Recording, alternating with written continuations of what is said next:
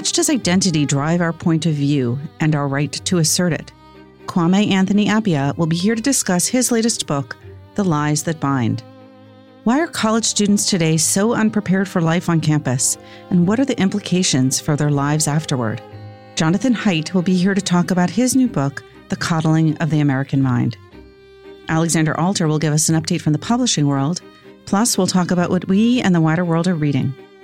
This is the Book Review Podcast from the New York Times. I'm Pamela Paul.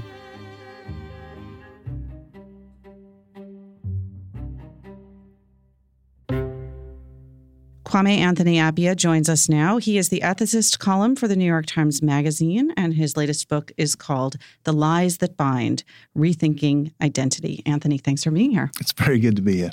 To what extent does identity currently shape our social, cultural, and political discourse? I think very deeply, and that's not terribly new. I think it's been doing it for a long time. Indeed, if you take nationality to be a kind of identity and nationalism to be a kind of politics, then we've been doing a kind of identity politics ever since the beginning of the Republic. But I think when people talk about the new rise of identity, what they have in mind is that a whole bunch of other identities, which were not widely regarded as salient to politics, say in the middle of the 20th century, like race, gender, sexual orientation, maybe religion to some extent, have kind of come to the center of our politics in an interesting way. I think it's a mistake to suggest that we could do politics without identity. As I said, we're a nation. We could only do things together if we care about being Americans, and that's an identity. What I think people are maybe have a case for complaining about is when we use identities to ill purpose. But, right. But using them at all, I think there's no point in being against using them at all. But it has shifted in terms of the way we conceive of our identity. You have this great early quote from Middlemarch. Maybe you could share how identity was thought of during the period of George Eliot's novel. There are two important points. One is that the very word identity just doesn't have this meaning until the 1950s. I looked for it in sort of social theorizing of the period before the Second World War in English. Can't find it. And also, therefore, of course, in ordinary conversation, it must have had different meanings. And if you read something like Middlemarch, when a character talks about her identity being shifted, what she's talking about is something intensely personal. She's not talking about as a woman or as a member of the middle classes or as anything. She's just talking about her own sense of displacement because she's discovered that the man she's in love with is in love with somebody else. This new sense of identity is essentially a post-Second World War phenomenon, and I think it's, as much as anything else, due to the rise of a kind of movement in modern sociology which focuses on these things, the things that we now take to be obvious: race, gender, sexual orientation, religion, nationality, and maybe some others like professional identities as artists and as maybe as bankers and so on. These all seem terribly important to our social life. Now, I think it's true that they are. I think they always were important. So the thing that's changed isn't that they've come to be there. It's that we've come to recognize them and think about them and be more explicit in our thinking about them. You grew up in the UK, right, where the primary identifiers have sort of long been class, right, above all. I mean, what happened in the 1950s and the post-war period in the UK and here in the US that changed that conception of identity and sort of like what counted the most? So I think one thing about the decline in the middle of the 20th century, not just here and in Britain, but in much of Europe, of class politics was the success of the left and the liberal left in raising the circumstances of the poorest part of the population. In the 1950s. So it sort of equalized things. Things are being equalized. The post-war Labour government, for the first time in England, produced universal secondary education, created a healthcare system, the National Health Service, increased taxes on the very rich, strengthened the social welfare system. And that meant that the poorest people were now being lifted up. And so their preoccupation, their reasonable preoccupation with politics as a source of lifting them up economically, somewhat declined because they were now doing okay. Working people had indoor toilets, they had televisions, they had fridges. All of these are new things in the 1950s. So I think that's one of the reasons. And then in the 60s, of course, in part, I think because of this, though there is a strong left in the 60s, and though that left is somewhat preoccupied with class, there's the rise of women's politics, of gender politics. Again, in the early 20th century, both Britain and the United States had given women the vote, so women had come into politics only in the 20th century. But also, of course, in the United States, the politics of black consciousness and African-American identity. And then in the late 60s, LGBT, what we now call LGBT identities, gay politics, all of these came to be important, I think, because people recognized that the state could do something for them and also that the state had been doing something against them. Women had been inferiorized and kept out of the world of the public by the law, by the state, as well as by custom. Black people had been kept down because there were laws limiting where they could live. The great growth in public housing in the United States after the Second War was largely limited to white people because those things, because of deals with the Southern Democrats, were actually closed to black people and so on. So then people realized, well, the state is holding us back. Obviously, gay people were not only stigmatized, but gay sex was criminal and so on. So I think people thought, well, we have to draw the attention of the state. We have to get engaged in politics. And then in culture, it seems that, and I'm wondering when you would date this too, and how it would relate to this rise of identity and identity politics, the shift from a kind of melting pot ideal, which seemed to predominate, at least, in the American school system through the 70s and even into the 80s, to the multicultural ideal. Yes, that is very interesting, and there are lots of theories about why that happened. There's no doubt that it did happen, and one of the things you might say, and I pointed this out years ago in a review in the New York Review of Books, is that as these ethno-racial identities in the United States got thinner, somehow the rise in the interest in them got richer. So as African Americans are somewhat being equalized in the economy, coming into the old white bastions of privilege, Harvard and so on, and banking and law, just at that moment that there's a kind of increasing preoccupation with, as it were, difference. Similarly, the first generation of Jewish and Italian Catholic migrants, they wanted their kids to become Americans as fast as possible. Their grandchildren, who didn't speak Italian, ate pasta, but then everybody eats pasta, but also ate all the things that everybody else ate, and so on, they suddenly become preoccupied with. And I think there's this paradox that as it's slipping away, people want to grab onto it. So I think that's one of the things that happened. Of course, there were good things in the multicultural movement. It was important to reshape our textbooks to recognize more accurately the actual history of the United States, the actual roles of immigrants and of black people, which had been downplayed in a way that just distorts our history. And there the argument is the story wasn't true, so you need to tell a true story. But I think in sort of encouraging people to think of themselves as separate, feeling that you're sort of not a real American unless you're a hyphenated American, I think that wasn't a terribly good idea. I don't mean there aren't hyphenated Americans. Clearly, if you're like me, an immigrant from somewhere else, you do have a double sense of identity. I'm deeply committed to my Americanness. I love this country, even though I don't love its president. But I also have affiliations in other places, and lots of people are like that. But a lot of people aren't like that, and that's fine too. And I think the idea that everybody has to have that was a mistake. When you go looking at this timeline, you talked about the 1950s and the kind of economic changes, and then in the 60s, the rise of the sort of civil rights movement, and we're now talking about the 70s. And when you get to the 80s, then it seems to me you have another sort of shift, which is the rise of political correctness and into the early 90s. And, my own experience coming from what I thought of, at least at the time, as the sort of epicenter of political correctness, which was Brown University in the early 90s. There was a popular newspaper cartoonist, Jeff Shessel, now a journalist, had a character in this comic strip he did called PC Man. And I'm curious, to what extent was that whole politically correct movement related to the rise of identity politics? Well, I think it must have been, and obviously it was meant to like many labels, politically correct is a label put on you by your enemies. Nobody claims to be politically correct. And the objection was to the idea, I think to a bunch of ideas. One idea was that you had to be incredibly sensitive about mentioning anything that had to do with identity. That's a bad thing, especially in universities, because universities are places where you're supposed to be able to think about anything, and anybody's supposed to be thinking about anything. One of the joys of being, as I was in the early 80s, in the African American Studies program at Yale, was that we were very definitely committed to a view in which our task was to teach all the kids at Yale, not just the black kids, and our colleagues. We didn't want just black colleagues. We wanted the best scholars, the people who best understood the questions. On the other hand, I think that you can go overboard in criticizing political correctness because the conversation, intelligent, useful, rational, educational conversation, does depend upon people not upsetting each other too much. Adrenaline is very bad for clear thought.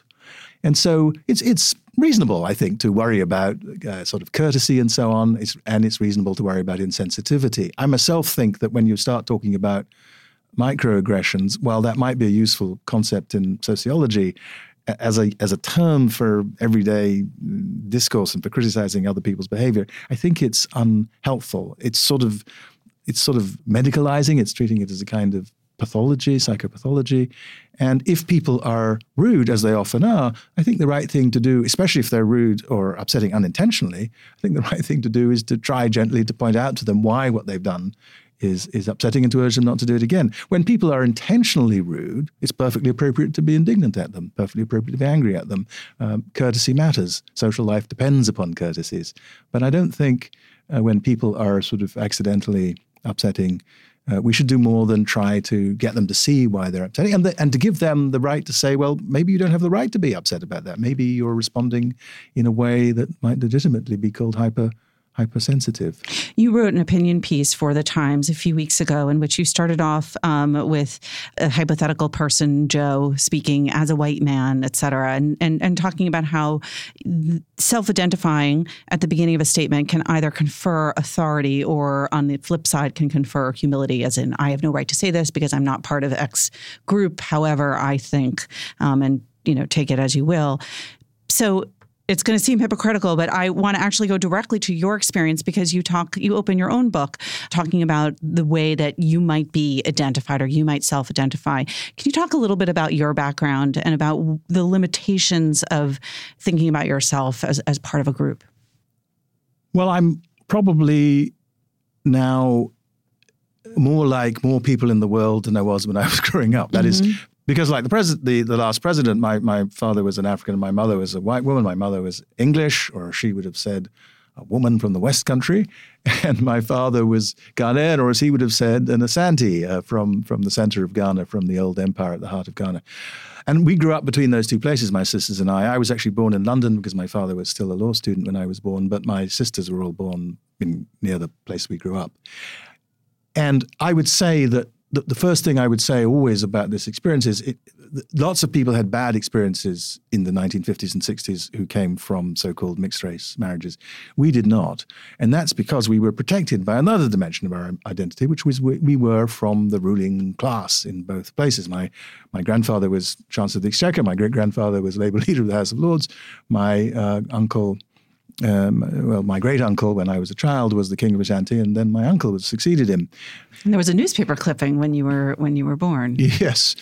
Oh, I mean, in fact, we got my birth, like my parents' marriage, got very wide coverage all over the world. Much of it unfriendly. I mean, you can imagine what the South African newspapers had to say about the British ruling class allowing an African, or what somebody in the South African Parliament called a blanket native, to marry the daughter of an English senior English politician. But so we were protected, I think, very much also by the fact that both our families, who could have been difficult about this, were in fact very loving people. Only one member of my mother's English family behaved badly about my parents' wedding, and he was the one who chose to emigrate to South Africa, so you can tell what his views were. But the rest of the family, many of whom were quite socially conservative, nevertheless were extremely kind and generous to us as children. So this is an odd combination, obviously. Not many people are related both to an African monarch and to a member of the British cabinet and so on. And it means, A, that I look in a way that's perhaps hard to locate. I think I look, if I were to guess what most people see when they see me, they probably see someone who they guess is South Asian, sort of Indian looking, because I don't have the kind of tight curls that many people have in Africa, and brown. But I think that means that, for me, it's never seemed terribly helpful to tell people to answer the question, what race are you, in a sort of one-word way. In the United States, I'm black, because in America, you're black if you have one African or African-American parent, apparently. Mm-hmm. So it would be silly to deny that. But I think it's also not very helpful. What does it tell you about me? It doesn't tell you very much. I didn't grow up here. My experience of racism as a child I didn't experience much racism as a child, but insofar as I did, it would have been in England, which is a very different racial atmosphere from the United States. So I suppose I was raised as someone for whom the easy racial label wasn't going to be very good in explaining who I am. I'm a gay man. I think that means very different things in Ghana and England, and in England then and in England now, and in the United States then and now. So that again, that's a thing. That's a very much a shifting meaning. Lots of young people today who have same-sex attractions think gay is a bit of a limiting label. Right. I'm happy to have them think that. The people I think should be able to work out their own relation to these labels. But again, I don't know how helpful it is for me. Well, just that idea that, as you say, these identities themselves are shifting in terms of how we conceive of them seems to make it problematic that we should so closely rely on identity as some kind of way of circumscribing our discourse. Right. So as I say, I want to begin by admitting that my relation to many of these identities is a bit peculiar, because I have this sort of slightly odd background, and I'm now an American. That's another thing. What nationality am I? Well, I'm an American. Sometimes when I go through through immigration in the United Kingdom, they look at my passport and they say, "You were born in London. Why aren't you traveling on a British passport?" And I say, "Because I'm an American." And they say, "Oh," they sort of raise their eyebrows at me, just as if I'm sort of trying to make a point. But it's true. So I think, yes, very often identities are not, the identity labels we use tell you much less than you might think. One doesn't want to lose track of the fact, and the book is called The Lies That Bind, that identities can be useful for people, and that there are lots of things, even in my life, where identities are sources of useful simplification. I go to the men's section of clothing stores. If I didn't know that I was a man, I couldn't do that. Mm-hmm. Of course, that's only necessary because we have different ideas about how men and women should dress. I don't happen to think there's anything deeply wrong with that, but no doubt in generations to come, people will have arguments about that. But right now, it's how things are, and it simplifies my life. I think there are other kinds of identities which, if you kind of invest in them, can be deeply rewarding. That's true of religious identities. But what's so interesting is that right now, we seem so focused on identity at a time when so many aspects of identity seem to be in flux, from race, because there are so many gradations and mixes in terms of race, creed, because there are, more and more in this country and elsewhere in the Western world, people not identifying with a given denomination or organized religion. Country, a time when you have people often between borders, immigrating, and even gender, which we now think of as much more fluid than we ever did. Is it because of those shifts that we're sort of latching on so determinedly to these labels? So one reason for latching onto them is to resist the shifts, right? Mm-hmm. There are people who don't like lots of these shifts. Some poor chap was found on television, I think the other day, or maybe on the web somewhere, saying that he wanted to do ethnic cleansing of the United States, that he wanted to get rid of Black and Hispanic people. He wasn't suggesting killing them. He was suggesting that they should go elsewhere. So there are these people who sort of see the country shifting in its demography and don't like it. And so they're sort of holding on, in that case, to a kind of white identity. But yes, I think the instability of identities, like lots of other forms of instability, it can be disturbing for people. And so they want to hold on to things. The trouble is it's not going to work. Just take religion, which you mentioned, I think is a very, very good example here. In the 1950s in the United States, it was informative to be told that someone was a Catholic. Mm-hmm. It would have predicted that they would be going, you could tell which church they were going to go to because it would be the local Catholic church. It might be different for Irish Catholics and Polish Catholics, but still, right. they would have gone, you could have known that. Now, as Robert Putnam has pointed out, most American families are in fact multi-religious. That is, most of us have aunts, uncles, cousins who are not whatever we are if we're anything. That wasn't true in the past. And so there was much more of a kind of coherent sense of what it meant to be a Catholic or a Baptist or an Episcopalian or a Methodist or Jewish. I mean, even if Judaism is sort of divided among a small number of Reform, Orthodox, Conservative, and so on. And then arguments within that about whether it's a religion or an ethnicity and et cetera. Right. So, and that again, this is very strikingly true in the Jewish case, that we use the Jewish both as a sort of ethnonym, as a name for a kind of ethnicity, and also obviously as the name of one of the Abrahamic traditions, or the founding Abrahamic tradition. The same is true of Mormonism. Lots of people who are no longer believing, who were raised Mormon, will tell you that they feel Mormon. And actually, Akil Bilgrami, who's a wonderful philosopher who teaches up at Columbia, wrote a wonderful paper once called What is a Muslim?, in which he said, I don't believe in God, but I grew up in India as a Muslim, and I have a Muslim identity. So I think religious identities are like that. I suppose if I'm anything religiously, I suppose I'd have to say that since I went to Anglican Episcopalian schools, that I'm sort of as it were, a post-Episcopalian. Right. But it seems that even when the identities are absolute, and this was the great example you opened your opinion piece with, this hypothetical Joe describing himself as a straight white man, that could describe someone, as you said, with, a man bun working at a food co-op in Brooklyn, or it could be someone wearing a MAGA hat out in, Michigan. Yes.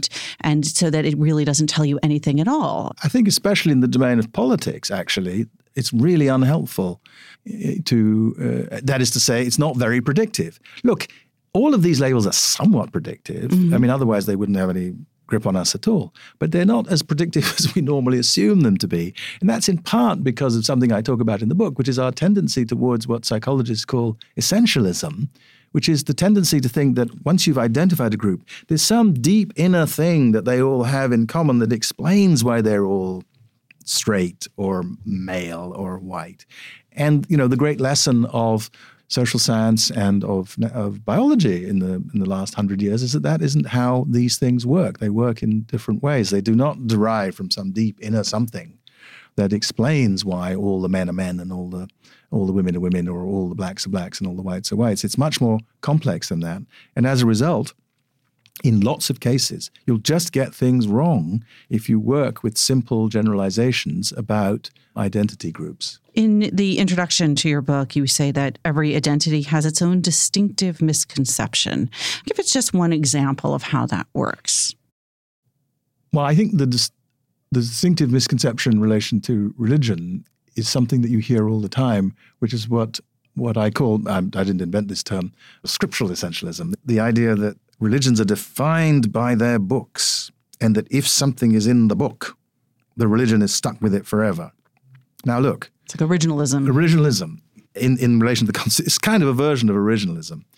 And in fact, originalism somewhat derives, I think, from this way of thinking about the Bible. Right. But look, it's very clear in Leviticus that you ought to stone adulterers. As far as I know, there's no society which is predominantly Christian, Israel, predominantly Jewish, believes that that's something we should do today. It's very, very clear. It's not one of the obscure things in the book. It's quite clear. Now, of course, Christians will say that Jesus Christ was offered the opportunity to stone someone to death, right, and said, "Let him who is without sin cast the first stone." And since he was the only person around who was without sin, and since he refused to do so, you can infer from that, I suppose, that Jesus didn't think this was a very good idea. But Jesus never says he rejects the law of Moses. In fact, he says he came to fulfill the law of Moses. I think that just shows that a sort of straightforward, flat-footed reading of what it says in the text is never going to determine what people do. There are lots of other examples of this, but that seems to me a good and simple one. So when people say that because this is also part of Muslim tradition, the tradition of Sharia, that therefore, as it were, we can't allow Muslims around because they're always going to be stoning adulterers, I think we have to say, well, if that were true, then we should have excluded Christians at a time when some of them believed in that too. And what happened instead was Christianity changed. Now, I realize that our country is full of people of many faiths who don't like to recognize the way in which their traditions are historical. They want to say we're doing it just the way we did at the beginning. I'm not going to get into their traditions and argue with them about that. Mm-hmm. But I am going to say that looking from the outside, it's perfectly clear that that is not true in any interesting case. It isn't even true of the Mormons who have recently come to us. They're only a couple hundred years old because, for example, their current attitudes to black people, which are positive, and they do lots of missionary work in Africa. In fact, there's a Mormon temple in the capital of Ghana now. Mm-hmm. They used to be straight racist in their theology. Now, I don't know whether modern Mormons are going to be upset by my pointing this out, and maybe they want to say that it was always a mistake in Mormonism. Maybe in some sense that's true, but the fact is that from the outside, all of these traditions look like changing things, and I think, frankly, since I have some respect for religion, but that's a good thing. I think religion should adapt to the world. We learn things. The traditional Christian way of putting this, I suppose, would be to say that I believe in continuing revelation. But I think the right thing to say is that religions are important, but they're only going to help us if we recognize that they have this built-in flexibility. One way that I'm assuming that you self-identify as is as a philosopher. And I'm curious how that training, that way of thinking, informs the way you look at this subject that might be different from the way, say, a historian might approach it. That's a great question. And I think it's a complicated one because the tradition I was actually raised in philosophy was relatively unhistorically minded. It wasn't interested in answering conceptual questions in the history of concepts. I have come to see, as a result of being interested in these social concepts, that there just isn't any way to understand them without some history. Now, I didn't invent that thought. It's a central thought in the work of Michel Foucault, and his English disciple Ian Hacking was one of my teachers at Cambridge. But I think, nevertheless, despite that, I think the care and concern for parsing arguments and for making conceptual distinctions, which not in order to be sort of bossy and fussy, but because they matter or where they matter. And maybe when I'm writing, as I am in this book, for the intelligent general reader, not pushing that too hard, but knowing that in the background I've done the work of making the distinctions and also recognizing the places where there aren't sharp distinctions and where it's silly to try to insist that there's a good answer to the question, what is she really, about every person's race? There are just people. I have one of the blessings of my life is that I have lots of wonderful nephews and nieces, and now two great nephews and one great niece. Picking at random, the great niece is half Russian and her father is half Norwegian and half Anglo-Ghanaian. What race is this child? I have no idea what a sensible answer is to that question. And I think that once you've told that story, you can see why there isn't a sensible answer to that question. I have 3 nephews whose father is Norwegian, and one of them is about my color, and one of them is about your color, blonde and has blue-gray eyes. They're brothers, full brothers. They have the same father and the same mother. I suppose they would be differently racially categorized in some places. Certainly they would in Brazil. But what's the point of that? So I think there's a sort of tendency among analytic philosophers to want to sort of pretend that all questions are sharp. I think that's gone away. I think we recognize now that was a mistake. We recognize what Aristotle recognized at the beginning of the subject, which is that what he says in the Nicomachean Ethics is that most generalizations in ethics are true for the most part. Well, I self-identify, I have to point out to you, as green-eyed, although I recognize that that's probably wrong. This is so interesting. So many other questions I want to ask you, but they are at least discussed in the book. The book, again, is called The Lies That Bind, Rethinking Identity by Kwame Anthony Appiah. Anthony, thank you so much for being here. It's been great. Very nice to talk to you.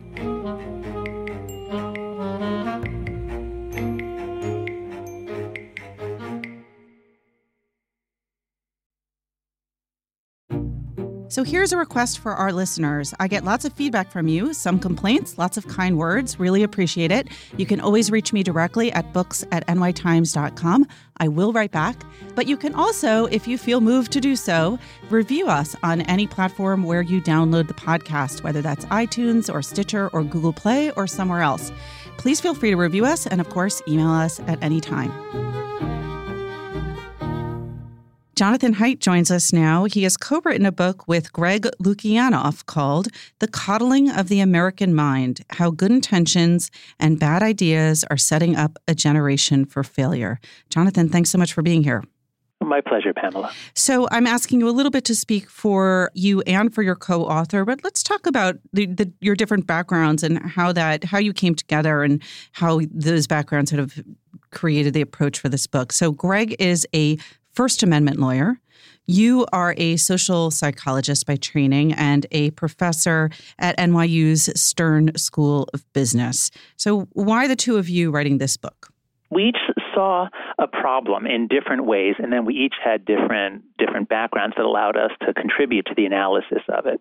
So the short version of each of the two threads is that Greg runs the Foundation for Individual Rights and Education. He's been working on free speech issues, all the ways that universities clamp down on speech or punish speech, often to cover their own legal liabilities, let's say. And so for a long time, it was usually the administrators who were the trouble, and it was never the students. But starting around 2013, Greg started noticing students asking for administrators or professors to protect them from words, books, speakers, ideas, claiming that these things would be harmful, traumatic even. And Greg, who is prone to depression and who had had some terrible depression episodes, which he writes about in the book, and he learned how to do CBT, cognitive behavioral therapy, in which you learn to challenge emotional reasoning and catastrophizing and all these cognitive distortions. And what Greg saw is that the students on many campuses were engaging in exactly the same distortions that he had learned to not do when they would say, oh, if this person speaks, it will lead to, death and terrible consequences. So Greg thought this was strange, and he came to talk to me because I'm a social psychologist, and he liked my book, The Happiness Hypothesis, where I talked about CBT, and said, John, here's what I think is going on. And I said, oh, my God, Greg, that is brilliant, because that explained what was happening to me. I had just moved to NYU from the University of Virginia, and in teaching my courses in the 2013 to 2014 academic year, I showed the same videos I've always shown. I gave the same lessons I've always given, but I was reported to the dean twice. The students emailed me to complain about the dean and demand that he do something. They took offense to something I was saying. One student accused me of in presenting a social psychology study about the Milgram experiment, of saying the Nazis were okay. Like, no, the whole point. Anyway, I don't want to go into it, but the point is, that it seemed like students were not giving anyone the benefit of the doubt. Some said, again, this is just a small number, some students were almost looking to jump on you and attack you. So it was very strange, but Greg's story made sense of it. So I said, yes, let's do it. We worked together on this essay. We sent it to The Atlantic. It came out in August of 2015. And then all hell broke loose on campus the following Halloween. So, we wrote this before all the student protests that began at Yale. This was the Nicholas Christakis, the Halloween costume. Exactly. The possibility that someone might wear an offensive costume, even though, as far as I know, nobody did. It's interesting because the CBT analogy, it's sort of similar to physical therapy, where if you have an injury, you can compensate for it by using other muscles, which will not address the problem, right? And then probably create new problems. Or you can do the physical therapy, which requires you to do very hard exercises that cause pain, but that ultimately strengthen you. That's right. So in any activity, I think you have to think, what is the game that we're playing here? What are we really trying to do? And I think three of the games that I see commonly being played at cross purposes are the help people game, where you try to do what's really best for them, the truth game, where you try to figure out what's really happening, and the victory game, where you try to defeat the other side at all costs, and the ends justify the means. And universities are supposed to be about the truth game, but as we've had more and more people playing the victory game, namely bringing in the general left-right battle that is raging in our country, the more that is brought into the truth game, the more it corrupts it, and the more it becomes very difficult to do open-ended inquiry. I mean, something clearly has changed. I went to college in the early 90s, and I went to Brown, which I mentioned in my earlier conversation with Anthony Appiah, was sort of, I thought, the epicenter of political correctness. And yet, when then Justice Anthony Scalia was invited to campus, there was no significant protest, if there was any at all, about the fact that he was coming. If anything, the students were sort of relishing the idea of arguing back. They were looking forward to wrestling with him intellectually. And that's not the case now. What happened? That's right. Yeah, so it's a fascinating social science puzzle. I mean, the way that I think about it, it's like, imagine you have a piece of paper on your desk, and it's been there, for years and years, and then suddenly one day it bursts into flames. Like, what? How did that happen? And then you notice, I've got all these crystals on my window, and I see all these different rays of light coming in. And what's happened is, beginning around 2013, 2014, 2015, sometime in there, a whole bunch of different rays of light began converging on campus, where back in the 90s, Brown was really far left, and that could be one ray, but just having a very left-leaning campus isn't going to cause people to freak out. If you add in the new idea that people are fragile and that if Scalia were to talk, this would not just be offensive to the black students or the gay students or whatever groups can take offense at Scalia. It's not just that it's offensive, it's that it's harmful to them, that it will traumatize them. That's a new idea. I'm sure that was not there when you were in college, because this we have not seen until around 2013. It comes onto campus. How did that happen in 2013? There's a generally rising familiarity of young people with psychotherapy, taking psychiatric drugs, the language of depression, anxiety. So that's been growing, and that's not necessarily a bad thing. We want our students to be psychologically informed and to get treatment if they need it. But there is a fairly sharp break, a really surprisingly sharp demographic break at birth year 1995, just as there was in birth year 1946. The people born in 46 are somewhat different than those born in 44, 43. Well, in 1995 is the first year of the first birth year in which, when those kids became teenagers, the 13, 14, they had access to Facebook and social media. Mm-hmm. The millennials all got it when they were in college or later. The internet doesn't mess up your social relationships, but social media changes things really, really drastically. So for a variety of reasons, kids born in 1995 and after are different. Jean Twenge calls them iGen, or many people know them as Gen Z, but they are not millennials. But I wouldn't so much blame the parents in this case. It's not that the parents change. It's that two things change. One is they got access to social media, which puts them on a much more defensive footing, especially the girls. Teenage girls can bully each other. They use social media to bully each other much more than the boys do, and they use it for social comparison much more than the boys do. So the arrival of social media has just devastated the mental health of teenage girls. And the graphs that we have in the book, in Chapter 7 of our book, are stunning. I mean, they're terrifying. The suicide rate is up 80 to 100%, depending on your baseline for teenage girls. The anxiety and depression rates are way, way up. So that's one big change. And it's that those kids iGen begins arriving on campus exactly in 2013. So the campus culture changes between 2013 and 2017. The campus culture is changed, and that's exactly the years that iGen arrives. So this is one of the first of your, what you called 3 bad ideas, the untruth of fragility, that what doesn't kill you makes you weaker rather than stronger.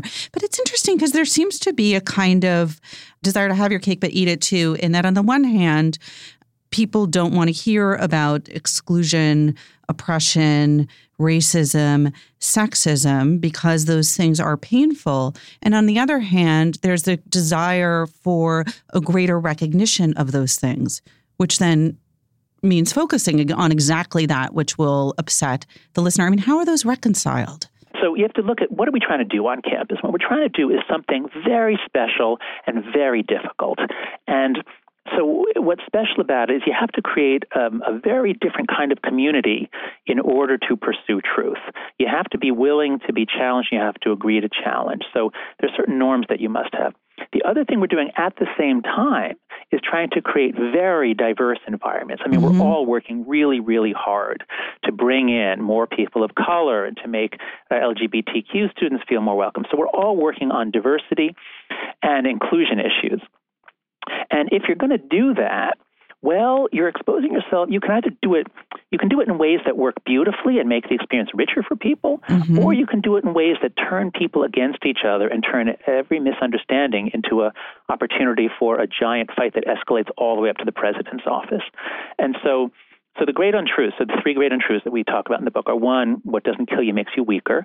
And so if you tell students about microaggressions, that if someone says something, if they ask you where you're from, and what they mean is, is your ancestry Korean, Japanese, or Chinese, you could choose to feel excluded by that, or you could choose to not feel excluded by that. So that's the second great untruth, is always trust your feelings. If you feel a little bad about something, then you were aggressed against. Go with it. Trust it. Don't question what the motives of the person were. And then the third great untruth is the great untruth of us versus them, namely, life is a battle between good people and evil people. So if we create this very diverse community on campus, and then we also hit them right away in their first week, we hit them with ideas about how everything should be looked at in terms of power and privilege. And if you look at a person, you can tell what group they're in. You can tell by their race and sex and other things. And the powerful ones are the bad ones, and the victims are the good ones. So if you're introducing a language of division and judgment into a diverse community, I mean, that's like, if Putin hired a team of it's like an intellectual warfare team, and he said, go see what you can do to destroy American universities. They might come up with very much what we do in some of our freshman orientation programs. It seems that in a way, all three of these are united by a misunderstanding or a deliberate overlooking of intention. Exactly. That's right. So there are a few bright lines. There are a few things that you must not do if you want to have a successful, diverse community. And so the first is, if you're going to create diversity, you're going to have a lot more misunderstandings. People, even if you're born and raised in the United States, it's hard to keep track of exactly what words to use for each group, and it changes from year to year, decade to decade. Now you have all these international students, you have students with Asperger's, you have all sorts of people. You better encourage everyone to give everyone the benefit of the doubt. You better really bend over backwards to assume the best about people. But instead, what we've learned, an idea has been introduced from some quarters, that it's not intent that matters, it's only impact. So if you tell people, it doesn't matter if you meant no harm, it doesn't matter if you were trying to be helpful, that's irrelevant. All that matters is that you made this person feel like maybe they're not a full member, therefore you have marginalized them, and more than that, you've committed an act of aggression. This is not a good way to create a diverse community. We need to encourage people to give each other the benefit of the doubt. So that's one bright line. It is the shift from intent to impact. Another is to say that zero tolerance, that is, if any racist thing happens, if one racist thing happens, then the place is racist. So, for example, at Yale, there was a racist episode. A woman called the police or the campus security on a black woman that was sleeping. That was a terribly racist thing to do, and she should be ashamed of herself. But what's the implication? Is the implication that Yale is therefore a racist place?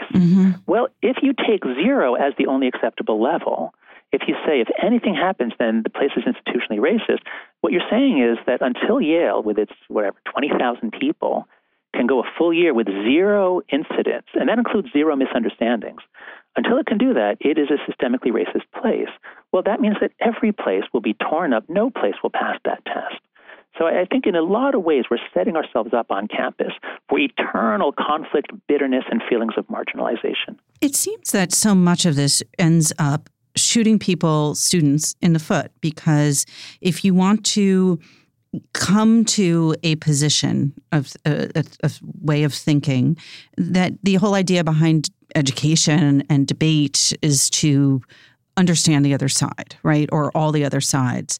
But by saying that you don't want to find out about it because it'll trigger you, or you don't want to have certain speakers come to campus because what? Like, what's the logic there, and why is it so accepted that if you hear these ideas, it's legitimizing the speaker, or if you hear these ideas, it'll hurt the speaker? What's the argument? So on every campus, there are a lot of people playing the victory game, and so that means if a speaker who is associated with the Trump presidency were to come to campus, as happened at the University of Chicago, for example, what should the response be? And, when you were in college, the response would be either don't go, either just because you don't care or because you want to protest, or go and, argue with the guy or try to show that he's wrong. But the new idea on campus, once you add in the fragility, or the assumed fragility, students aren't really that fragile, but the claim is usually not, I will be destroyed by hearing it. The claim is usually, if we let the speaker on, he will attack and dehumanize, they say. He will deny the humanity of, these vulnerable groups. So it's usually, this is why we call it vindictive protectiveness, because the students aren't really fragile, but they are using it as a rhetorical technique to say, my desire to shut down that talk is altruistic. I am defending my fellow students. When in fact, yes, they're shooting themselves in the foot. I'd love to quote Van Jones here. Van was just brilliant when he spoke at the University of Chicago, and David Axelrod asked him about this case where some students had protested at the talk by, I think it was Corey Lewandowski. And so Van Jones says about safe spaces, he says, there's two different kinds. There's an idea of safety, being physically safe on campus, not being subject to sexual harassment. He says, I'm fine with that. But there's a view, now ascendant, which is a horrible view, which is that I need to be safe ideologically. I need to be safe emotionally, he says. And then here's the really beautiful line. He says, I don't want you to be safe ideologically. I don't want you to be safe emotionally. I want you to be strong. That's different. I'm not going to pave the jungle for you. Put on some boots and learn how to deal with adversity. I'm not going to take all the weights out of the gym. That's the whole point of the gym. This is the gym. So that is psychologically wise advice. And actually, the irony is he's actually playing the victory game in that he's trying to give advice to progressive college students on how to become effective progressive advocates when they graduate. But he's saying go to these talks, argue with them. This will make you stronger. Well, this took place at the University of Chicago, which, of course, has been a kind of standout institution in this country in that the president has sort of issued a statement, right? What is that? What has he said? So the famous statement was by a dean of undergrad students who wrote that we don't do safe spaces and things like that. And, he slightly misspoke in that, of course, if the students want to have a safe space, like a place where people won't criticize or challenge each other, of course, if they want to do that off campus or in a dorm room, of course they can do that. They've got First Amendment rights of free association. What he clearly meant, was that our classrooms are not safe spaces. Our classrooms are not places where if you have your feelings hurt, you have grounds for an objection and you can make the other person stop.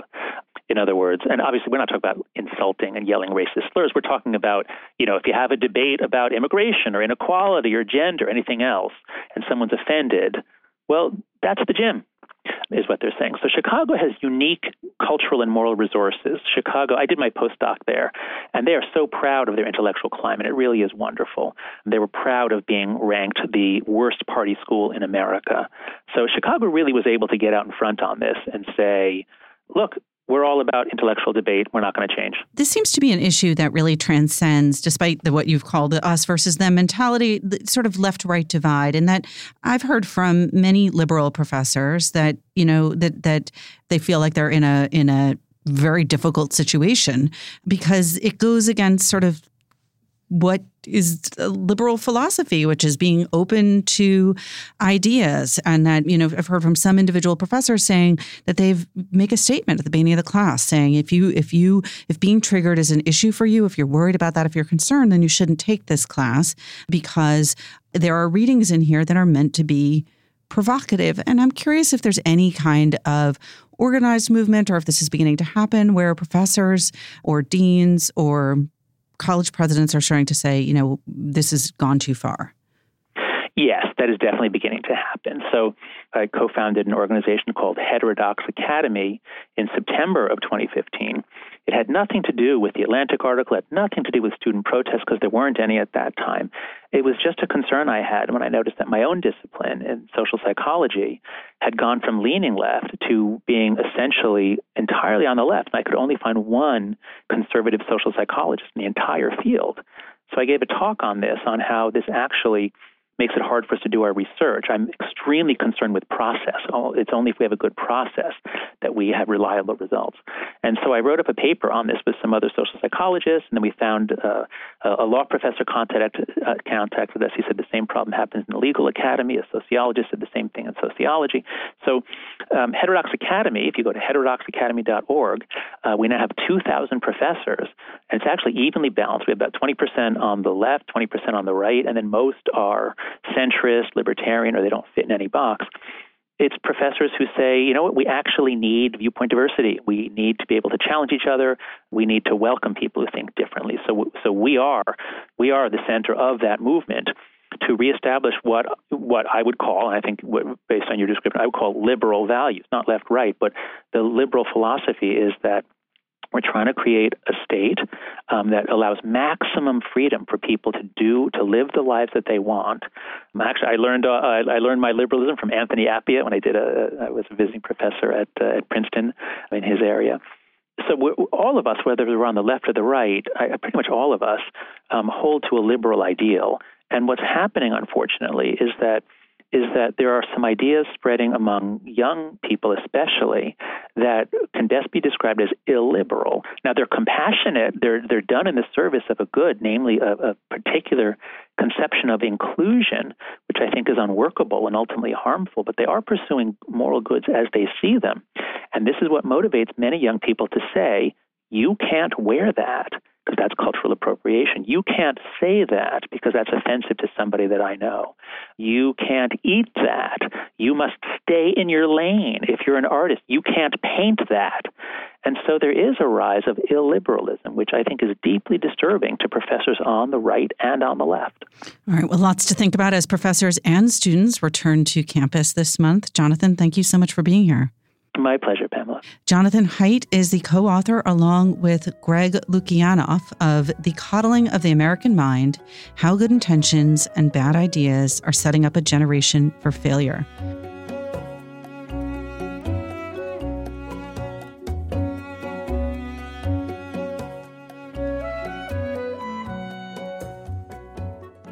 This is John Williams, and I'm joined now by the Times' Alexandra Alter, who has news from the publishing world. Hey, Alexandra. Hey, John.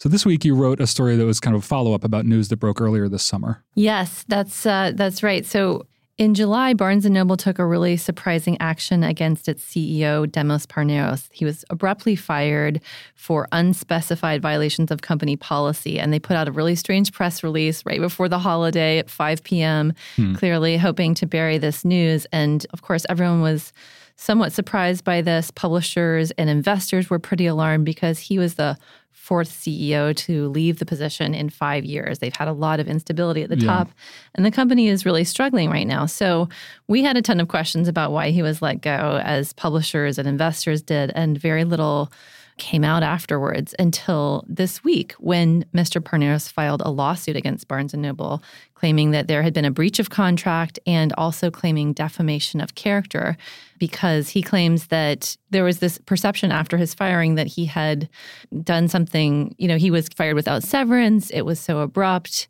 There was this perception, and a lot of the coverage sort of speculated that maybe there was some kind of harassment because they were clear that there weren't financial violations. It's a blistering lawsuit against the company, and it really takes aim at Len Riggio, the company's founder and chairman. He reveals all these things that Mr. Riggio apparently said about other executives, all these unflattering things, and claims that Mr. Riggio turned against him as CEO after another book retailer made an offer to buy Barnes & Noble and later withdrew it. So Barnes & Noble is disputing these claims. They're saying that this complaint is full of lies from a disgruntled employee, but it's certainly not doing much to restore people's confidence in the future of the company, and it's most likely going to make it very difficult for them to recruit another chief executive. So this was sort of almost preemptive, right? Because Barnes & Noble hadn't said anything more specific about why he had been fired. That's exactly right, and there were a lot of questions about that. And in this complaint, he lays out exactly what the reasons that they gave him were, which is that he had what he claims was an innocuous, less than 5-minute conversation with an executive assistant where he discussed vacationing in Quebec, and another time they compared heights to see who was taller, and this apparently made the executive uncomfortable. He apologized for that according to his complaint, and everything was fine. But was the company calling it something as serious as sexual harassment? Yes, they were. And when he had the meeting in which he was, yes, according to him, in the meeting in which he was told that he was fired, they gave him the reason that he had violated the sexual harassment policy, and that he had also behaved unprofessionally towards another executive at the company, a male executive who he had apparently bullied or made feel uncomfortable in other ways. Have we heard back from the company at all since the lawsuit was filed? Yes, they pretty quickly put out a statement, and they defended Mr. Riggio's conduct and called the allegations in the complaint, quote, replete with lies and mischaracterizations. And their statement called Mr. Parneros, quote, someone who, instead of accepting responsibility for blatantly inappropriate behavior, is lashing out against a former employer. So the company is basically saying that it was inappropriate behavior. That was mostly the reason why he was fired. That is exactly what they're saying. Yeah. So, yeah, I mean, he's willing to drag this all out in public, I think in part because the way that he was fired and the perception that it left made it incredibly difficult for him to find another position elsewhere. Moreover, he notes in his complaint that he wasn't given the severance that he was expected to get, the severance that other executives Which was had a pretty gotten. penny. Exactly, millions of dollars. Yeah. And, I think moreover, the really damaging thing about this complaint is that it makes now public something that people have discussed kind of privately, which is that there's this perception that Mr. Riggio, while he's not the CEO, still has the reins to the company and is controlling the company and making major decisions and maybe not giving the chief executives that he hires full reign and the ability to sort of guide the company. Well, given the legal proceedings, I'm sure that this is not the last we'll talk about this with you. No, I think there's definitely more shoes to drop. And of course, there's the overarching question about the future of the company. Their stock price has fallen 60% in the last 3 years. They've closed more than 150 stores. And so I think people are really concerned in the publishing and literary world too, because they're such a vital outlet for publishers. Yeah, and it seems just so odd that as sort of independent stores seem to be thriving, at least in general, there's a sense of that in the culture that this one big corporate bookseller is struggling. Right, exactly. So print sales are up and independents are doing well. So everyone is really hoping that Barnes & Noble can turn itself around as well. All right, well, we'll follow up with you soon. Yes, hopefully I'll have better news next time. Thanks, Alexandra. Thanks, John.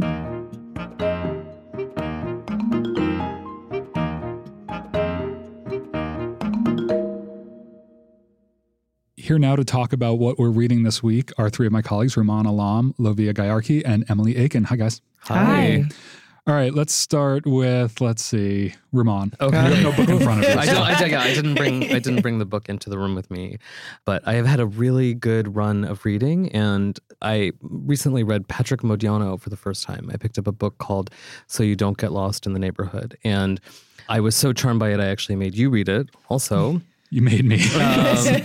And Modiano won the Nobel Prize in 2014, and was not someone I had ever read before or someone even I had heard of. And when I learned about his receiving the prize, I saw, he's like a tall, handsome Frenchman of a certain age who writes mostly about the Second World War. And it just felt like a parody of the kind of person who would win the Nobel Prize. You fell immediately asleep. Basically. And how foolish I was, because actually I found that book and the book Dora Bruder, which I'm reading right now, to be really remarkable. They're very slender, really, really rich books about memory and history, and they both are engaged with the Second World War, but they're not about the war. They're sort of about the psychic trauma of, that has been visited on Modiano and his father's generation, but also contemporary France. It's just, the books are really beautiful. And I am reading them in English, not in French, because I'm not Emily. But on a sentence level in those translations, they're really lovely. They're really lovely books. What are they? Do they play out like mysteries? Or? So You Don't Get Lost in the Neighborhood does begin as a mystery. A writer... I believe it's told in first person. This writer has lost an address book, and somebody telephones him and says, I found your address book. And then it seems like it's going to be this sort of blackmail plot. But in fact, it turns out to have very little to do with this missing agenda. And it turns into the story of him kind of half remembering a woman who he maybe knew, who lived in a neighborhood nearby where these people lived, who have found his address book. And in summary, it sounds so deranged, but it's really charming. And Dora Bruder, the book that I'm reading now, has a similar kind of sleight of hand. The writer sees a notice in the newspaper in the 1950s about a missing teenage girl. And then he recounts how he lived near where she lived in Paris in the 1990s. Or no, in the 1970s. He's writing in the 1990s. And he sort of tracks this weird, murky progression of time through his pursuit of this one figure who actually seemingly existed because there are photographs of her in the text, but it is a book that is published as a work of fiction. So it's just an unclassifiable oddity. I'm not done yet, so I don't know if he actually finds Dora Bruder, which is the name of this missing teenager. I'll be curious to know, because the book that you forced me, chained me to my desk and made me read, the mystery which seems so potent in the beginning of the book, and it's a very short book. I think I read it in, an hour and a half. Yeah, probably.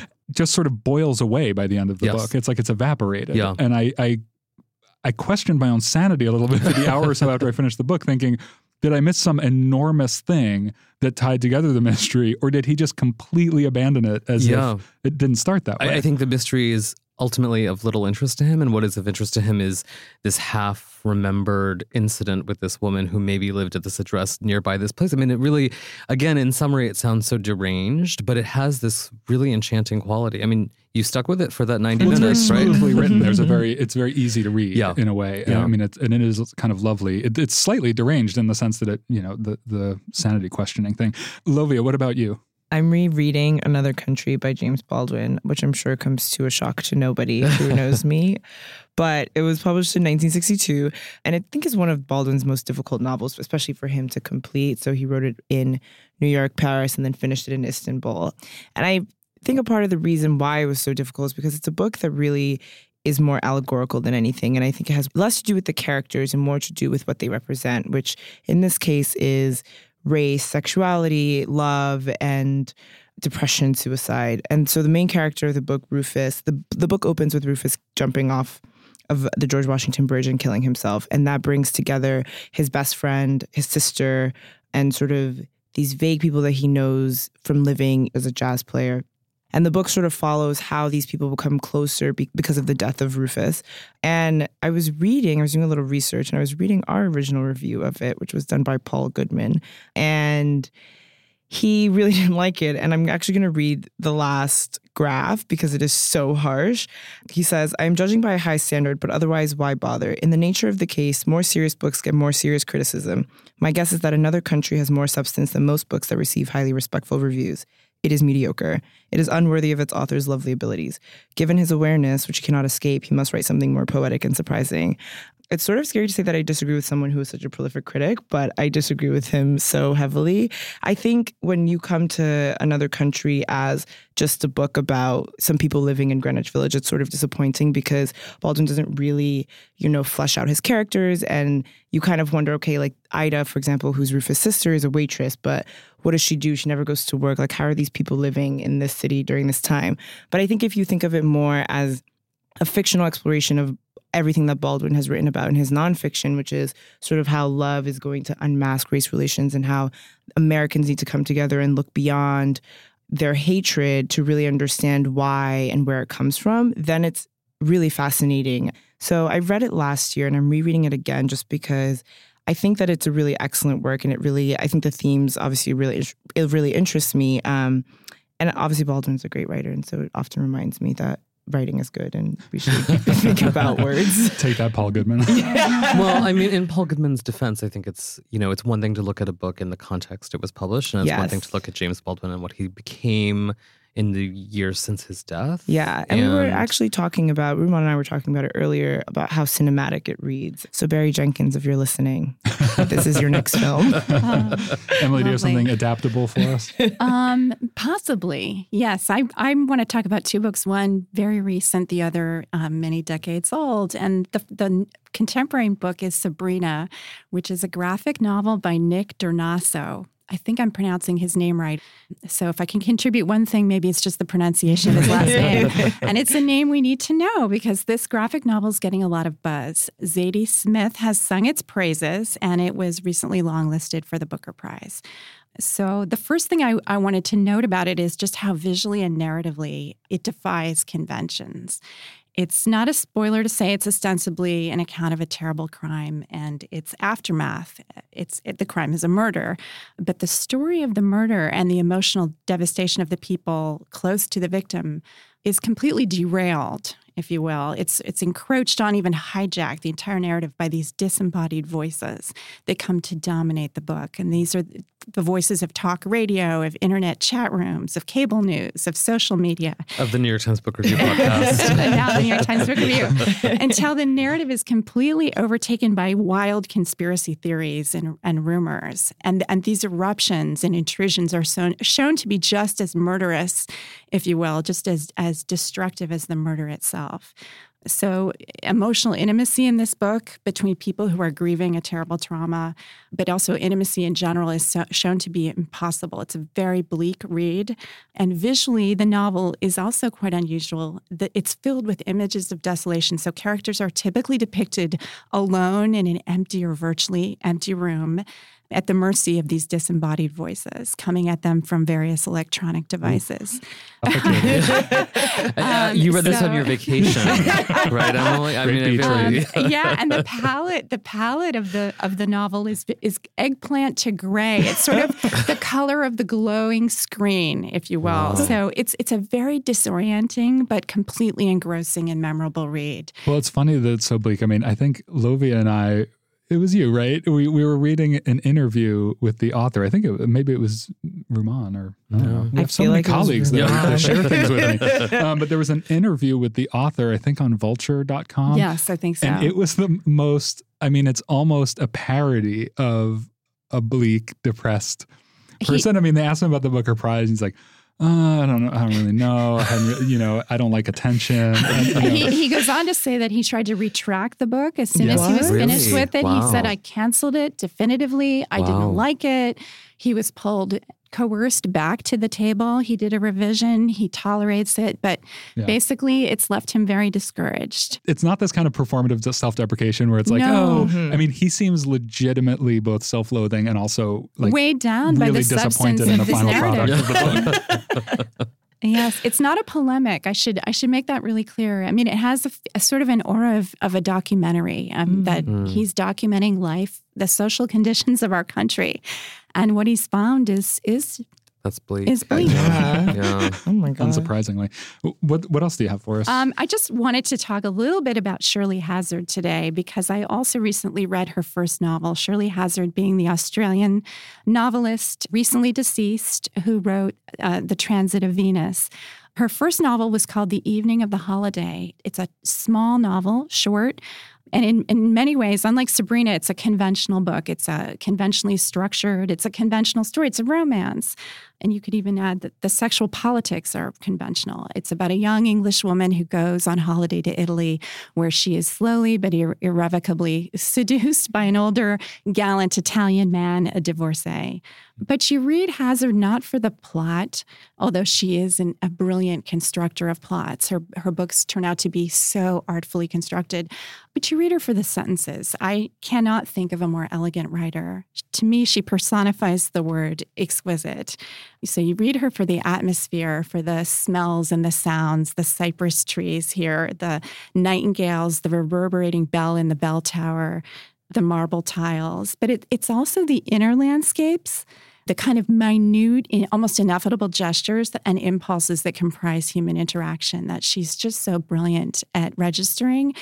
And in this sense, I think she's truly the heir to Henry James. I mean, she's just such a treat. I don't disagree. And after she died, I was very hopeful that there was an archive of 5 unpublished novels or something sitting on a desk somewhere because those books she doesn't have a huge body of work, but everything that I've read has an incredible. Air of perfection. The Transit of Venus is maybe a perfect novel, On a much more superficial level, I just want to note you have this great kind of slightly cheesy old Penguin paperback edition of The Evening of the Holiday. Because I feel like Transit of Venus and The Great Fire, The Great Fire, more recent work, both have these kind of very beautiful modern covers.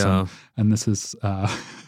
this is what happened when you were a woman novelist in 1966. Like a romance, for sure. But this is highly sophisticated stuff. And she was very good at when writing about Italy. Like Yeah. it was very evocative, Yes. you know.